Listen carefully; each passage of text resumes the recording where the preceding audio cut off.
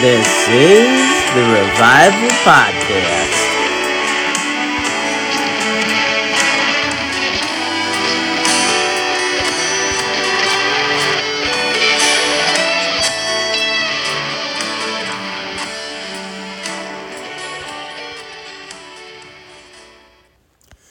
Thank you for joining me this day. Today is the day that the Lord has made. Take 2. I had a brain fart. But anyways, I just wanted to share with you guys a little bit about what I learned at church today. And hopefully it might help you a little bit. Everybody on this planet is going to suffer.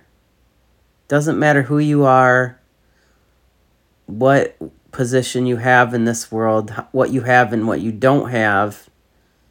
The bottom line is everybody suffers in their own way. And I just wanted to encourage people when we go through that time in our lives where, we're suffering and we're thinking that things are bad and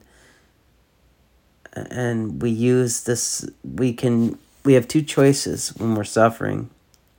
We can take that suffering and pray, and God can use that to glorify Him.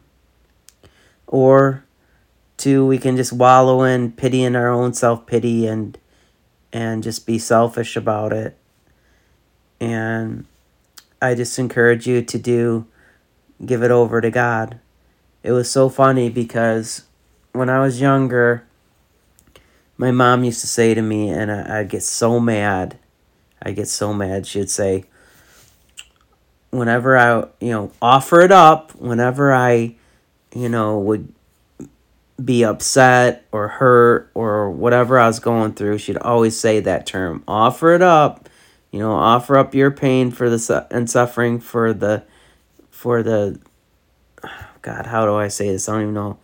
For the sake of others, so hopefully God will have mercy on others. I'm not really sure how that works, but I do believe that it does. So anyways, the priest was talking about that, and he brought that up. He says, our mothers used to tell us when we were younger and to offer it up, and then we'd say, she's real kook bag and stuff. And I was just like, wow, that's so hilarious, because that's how it was when I was younger. So it was like God was talking to me. So, and again, I always say in this podcast, things aren't always going to be perfect. We're going to have these seasons in our lives where things aren't going good at all. But it's, what are we going to do with these things? What choice are we going to make when we are going through that suffering?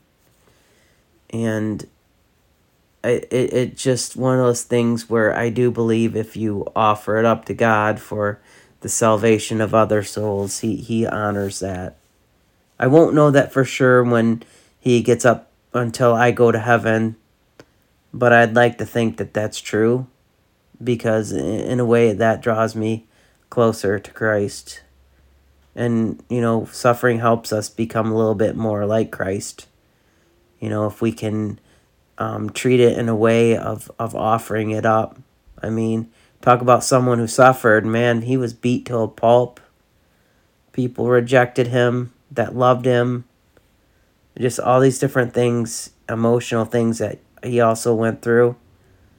So anything that we're suffering today, he probably went through.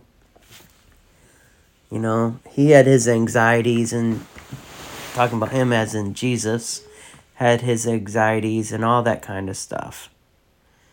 And again, I just want to encourage people that we can get through suffering with peace and hope and joy, but through the grace of Jesus. I mean, it kind of is upsetting. Sometimes you have these preachers that will say stuff like, God wants you to be rich, and God wants you, and God does want us to be rich in His love.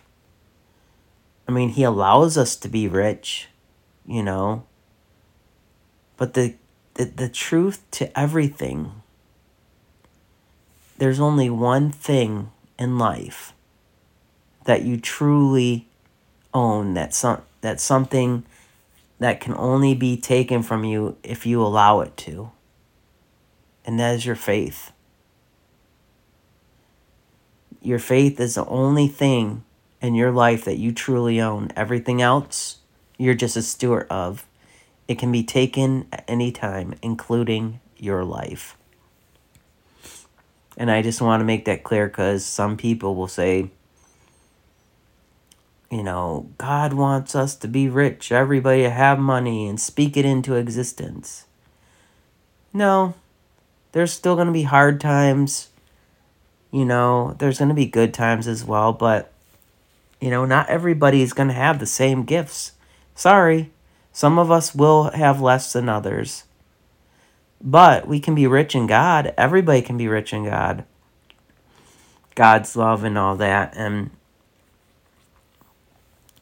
so I just encourage people to have the heart of prayer when you're going through that suffering, because that is the way God can work through you in powerful ways, and He's the only one that can give you peace during that time.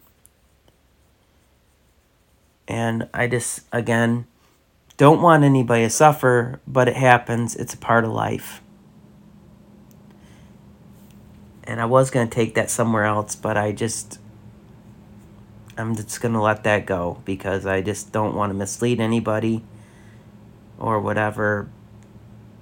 So let's just pray together as a family.